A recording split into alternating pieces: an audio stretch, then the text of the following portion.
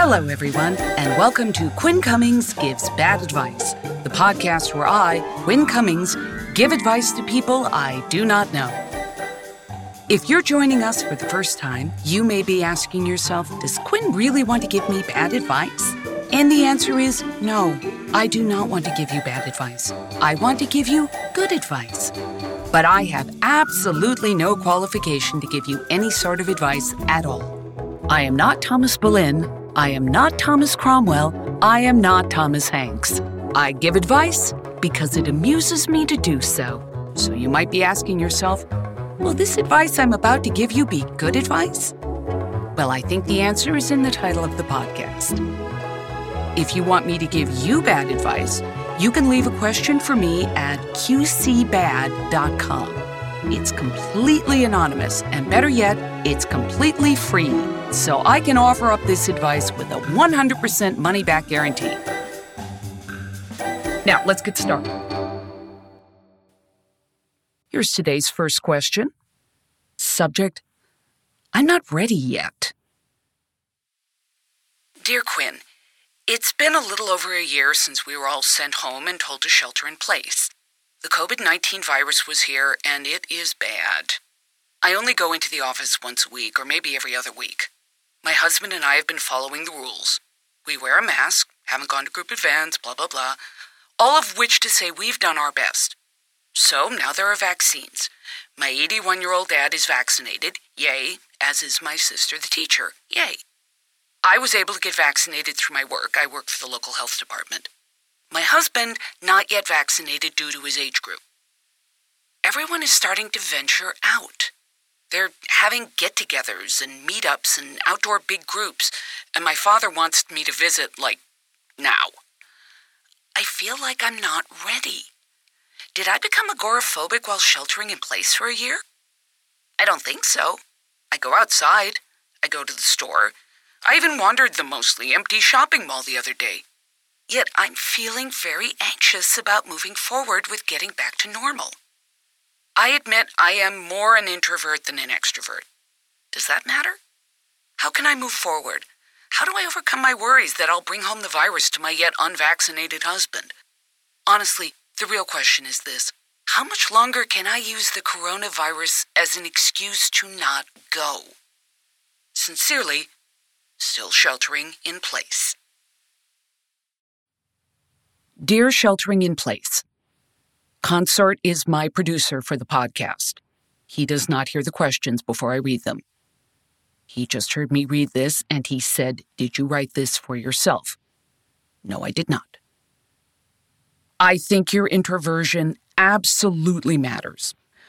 Consort was literally at our pharmacy when a vaccine was about to run out of time and then got his second 4 weeks later because he is specifically lucky like that. He's still being careful, he's still masking, but he's definitely taking every chance he can to see people outside because he's an extrovert and this was beginning to do real harm to his psyche. I am an introvert with a marginally effective immune system. This 2020 to 2021 is literally the first year of my life I have not been on antibiotics for bronchitis. I once contracted a childhood illness, as an adult, from a single child in my kids' nursery school class, a childhood illness my own child failed to contract. I have every reason to assume I would contract COVID. For my health, I'm conservative with whom I see, but let's be completely honest. Not seeing people doesn't really bother me. I am stupendously introverted, but introversion is a spectrum, and maybe the last year hasn't bothered you in that way that much either. Maybe, like me, seeing groups of people can be both wonderful and exhausting.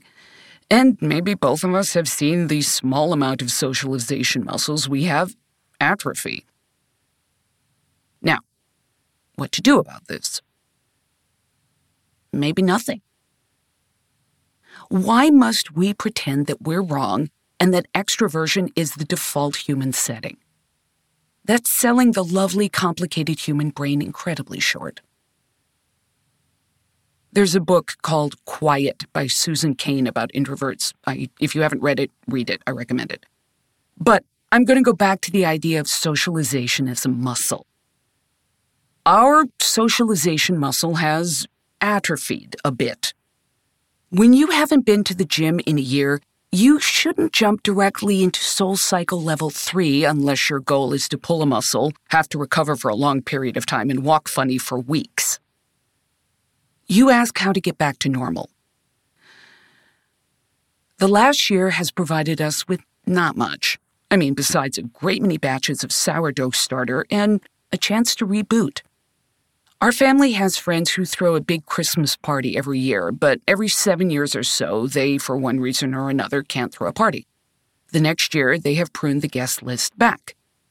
It's still big, really big, but they've cut the people who got added for reasons that are no longer relevant, and each time, honestly, I'm just pleasantly surprised we're still on the list. I assume it's due to Consort. We have had a year to consider who gets to stay on our psychic guest list. Everyone has their own normal. Some people are going to want to attend 37 Christmas parties in June to get caught up. Some people will want to walk with a couple of friends. My suggestion is to do a small thing in a very small group with trusted friends. People to whom you can say, I'm getting my sea legs back, I might not talk much, and I might peel off if I start to feel overwhelmed. Because that's fine. That's where you are right now. Now, having built the emergency exit, you may find you don't need to use it.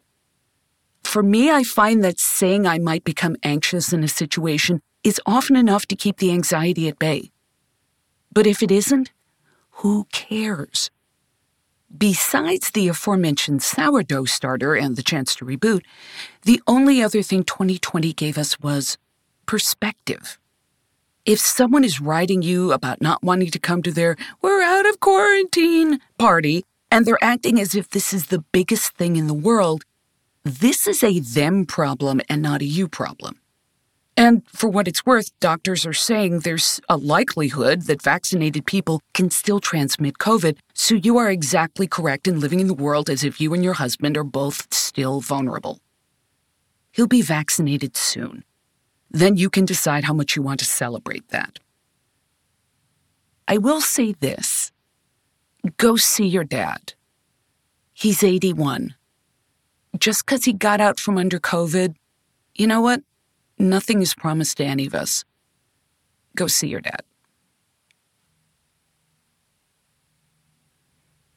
This leads me to a question that a bunch of people have asked me on Twitter, but bless them, they didn't send it to qcbad.com. Please send questions to qcbad.com. So I'm going to have to paraphrase it. Dear Quinn, I feel badly because I didn't learn anything or really do anything in the past year. What do I do about this feeling? Let me read you something. This person was asked in the New York Times, no less, what have you made or created this year? This is what this person said. I've made nothing. On 4 separate occasions, I've arranged my schedule with my wife so I could have 6 uninterrupted hours a day to write. All 4 times, I emerged from my office after 2 or 3 weeks, rattled, defeated, feeling lousy about myself. My wife finally said, here's what you have to do. Read books, watch movies, cook dinner, and take care of our son. That's what I've done. And while my family is my focus and my joy, from a creative standpoint, this year for me has been a dust storm. I'm normally involved in a number of creative endeavors, but the theater is my lifeblood and I don't know who I am without it. The plug getting pulled on the minutes was truly devastating for me. I feel like a heel even saying that, since so many people in this country and around the world are suffering as a result of this pandemic in ways I can't even fathom. But it's the simple truth. I can't do the computer theater, it's too depressing for me. And I've turned down a couple of on-camera jobs because I'm just as scared of the virus as I was a year ago. Creatively, I'm lost. That's why I'm doing this interview. I know that was a long read, but you needed to hear all of it. That's Tracy Letts. He has won a Tony Award for his stage acting and a Pulitzer Prize for his writing. He is a hugely innovative man, the kind of person who can create a whole world in his head for fun. He couldn't do jack shit this year. What did you do this year? You lived through it. Sometimes living is the accomplishment. Did you keep a pet alive? That's a thing you did. Did you keep yourself from using one whining child as a weapon to beat the other whining child to death? That's a thing you did. Did you watch the entire 9-season run of The Office? That's a thing you did. But, you might say, that doesn't matter. You don't know that. Yes, some people used this time to learn a specific skill. Most did not. I speak as one of the numberless hordes who purchased and then never used Babbel. But please know that it's a rare person who creates in the middle of chaos. And as boring as lockdown was, and it was often galactically boring, I found myself sometimes going to bed at 7:30 just to be done with the day boring. It was also chaotic and frightening. Chaotic, frightening times literally shut down the frontal lobe. The word panic was based on the idea that the god Pan made people lose their mother-dating minds. You have learned some weird things this year. You may not know it yet. A year from now, when the chaos has subsided back to regular America chaos, an idea may pop into your head, something which combines the skills you had before with something you didn't even realize you picked up in 2020, and you will have the strength to take it where it goes. Or not. Maybe 2020 is just something we lived through. Take comfort in the fact that living through it was enough. And, by the way, as of this very morning, there's an article in Vogue.com all about the anxiety of re-entering society post-pandemic. Look at us. We're trendsetters. This one comes from QCBad.com. Subject, oh, you think we're still friends? Dear Quinn, can I ghost my former, oh shit, you're racist, friends? Being romantically ghosted, so yuck, but racism is so much more yuck, and I do want them to squirm uncomfortably. If not, can you suggest an effective, fuck right off, I don't hang with racists response? I really can't think of anything more beautiful and graceful than fuck right off, I don't hang with racists. I don't think there's any combination of words you're going to be able to say that will make them less racist. I can point you to all of the studies that show that racism is deep and it shows up as galvanic skin responses. And the only way it gets better is with lots and lots of exposure to a multicultural society where it's literally just sort of worn down out of them. All this to say, you're not going to be able to fix it with one combination of words. I give you permission to say to them, I am coming out of the other side of a pandemic, and I'm careful with whom I spend my time, and I don't really need to be around racists anymore. I wish you luck in your future endeavors. Which is just a fancy business way of saying, fuck right off, I don't hang with racists. Good luck. Before we go to our next question, I would love to tell you about Libro.fm. And yes, this is an ad. I have been very careful about not having ads up until now. I wanted to have products I really believed in and I really used. I really believe in and I really use Libro.fm. What is Libro.fm? It is an app which lets you purchase audiobooks directly from your favorite local bookstore. You can pick from more than 215,000 audiobooks, including bestsellers and recommendations from booksellers. You're going to get the same audiobooks at the same price as the largest audiobook company out there, and I believe you know which one that is. But you will be part of a different story. This is what we can do right now for our independent bookstores. Quinn Cummings Gives Bad Advice has a special offer for you, the new listener at Libro.fm. Go to Libro.fm/redeem/Quinn, Quinn, sign up for a membership, and get 2 books for the price of 1. We can listen to books, and we can help our local bookstores. Let's keep them going. And now, back to some bad advice. This one comes from QCBad.com. Subject: can't get the dental floss all the way into the bin. Dear Quinn, it makes me absolutely insane when my sweetie can't seem to get his dental floss all the way into the wastebasket. Most of the time it's just hanging partway out, but often it migrates. I've found it lying in the hallway, stuck to the bottom of socks, in the bed, at the foot of the sheets, and inside my shoe after walking on it all day. I mean, yes, good dental hygiene is sexy, but come on. I think my first question would be, does he know it's migrating? If he doesn't, tell him. I know that seems obvious, but the world is halfway filled with people seething about something another person is doing, and half filled with people completely unaware there is any problem. Second, if we assume his intentions are as good as his dental hygiene, the real problem I see is that dental floss basically has no weight. So even if he chucks it towards the trash can, which I'm doing with my hand right now, you can't see it, but trust me, I am, there's a high probability it will float somewhere, get caught on the tiniest of zephyrs. Let's designate this floss its own little trash can, maybe up on the sink, so close there can be no drift. Just to see if there was a thing that I'm imagining in my mind, I Googled tiny trash can, and what you might need is a trash can made for a dollhouse, which you already know I found on Etsy. It's really cute, and it would be perfect for used floss. And once we're allowed to have people back in our houses again, somebody will say, "What's that?" And you will smile and say, "It's a tiny trash can, and a lady on a podcast told me to buy it." This one comes from QCBad.com. Subject: ghosted by old friend. Dear Quinn, a friend of 40 years who was my high school first love suddenly vanished. There was nothing inappropriate going on between us. I'm married, he's not. We chatted often about the past, life now, etc. Then he blocked me everywhere, and I'm so confused.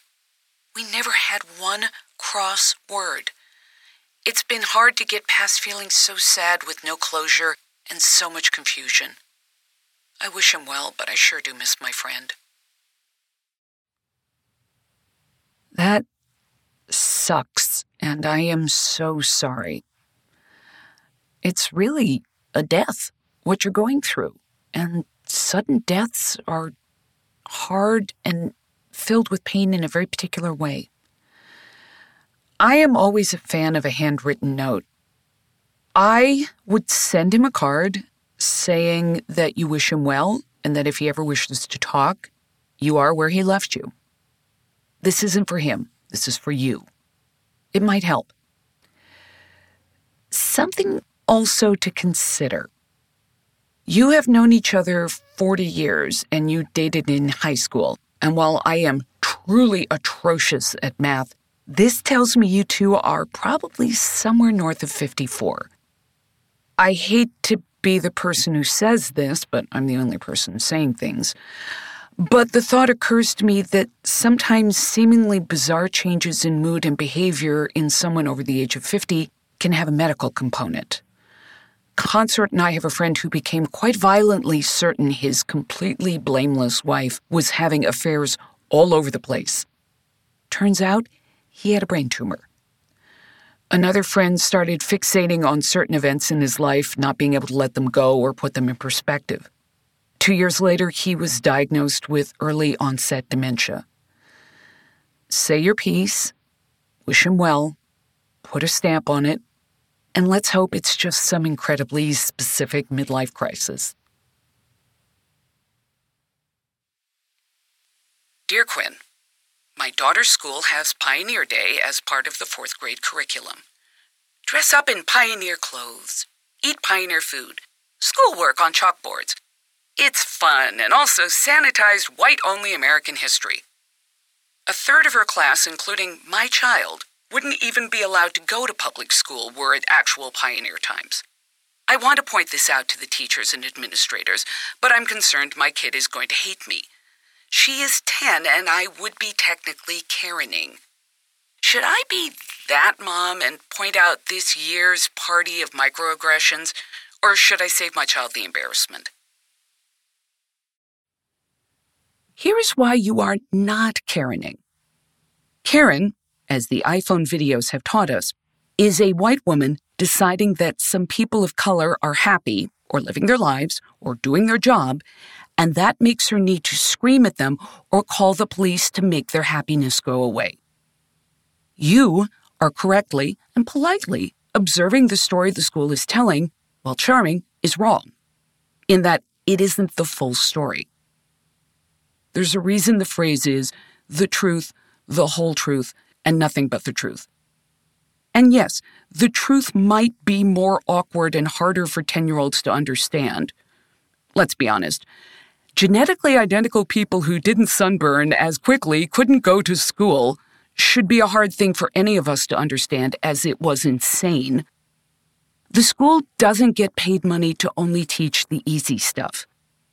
If a teacher could cram long division with remainders into my surprisingly large, yet also empty head, they can teach the history of inequality. The school might push back, saying the curriculum, even something like Pioneer Day, is created at the state level and they have no control over it, which would be highly annoying, but at least you would know. As far as embarrassing your child is 10. You are about to enter a magical age where you will mortify them merely because you insisted on wearing a hat when it was raining outside. Do not try to mollify the preteen or teenage brain. Instead, imagine telling this story at Christmas a decade from now, and your now 20-year-old laughing about how you dragged her school into multiculturalism, whether they wanted to or not. I promise you, your adult child will roll her eyes, but will have also seen enough of the world at that point to understand why what you did mattered. I say, have the conversation politely, but have it. As a person with the whitest of white skin, I try to remember my privilege and step back and listen, but I will also freely admit I need reminding. Go remind them. Okay, I think that's enough bad advice for today. And remember, I can't give you bad advice if you don't ask for it. Your question doesn't have to be profound, complex, or emotionally demanding. It can be about pretty much anything because, let's face it, I am unqualified to offer advice across a wide range of subject matter.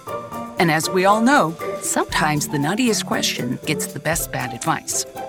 You can reach me on Twitter @QuinnC. That's QUINNCY @twitter.com. Or you can post a question to QCBad.com. Just log into letter Q, letter C, BAD.com, and there's a question form right there. If you want to show people your feelings about bad advice, we now have bad advice merchandise with our fork and a toaster logo at quinncummings.com/merch. We do add new products from time to time, so check out the catalog. And let me know what you think. Before I go, I'd like to thank Richard Emmett, who composed my groovy music, and Keith Greenstein, who designed my groovy logo.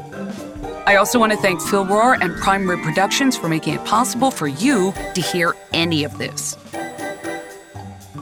Okay, that's enough for now. Keep those questions coming, and I'll see you all next time.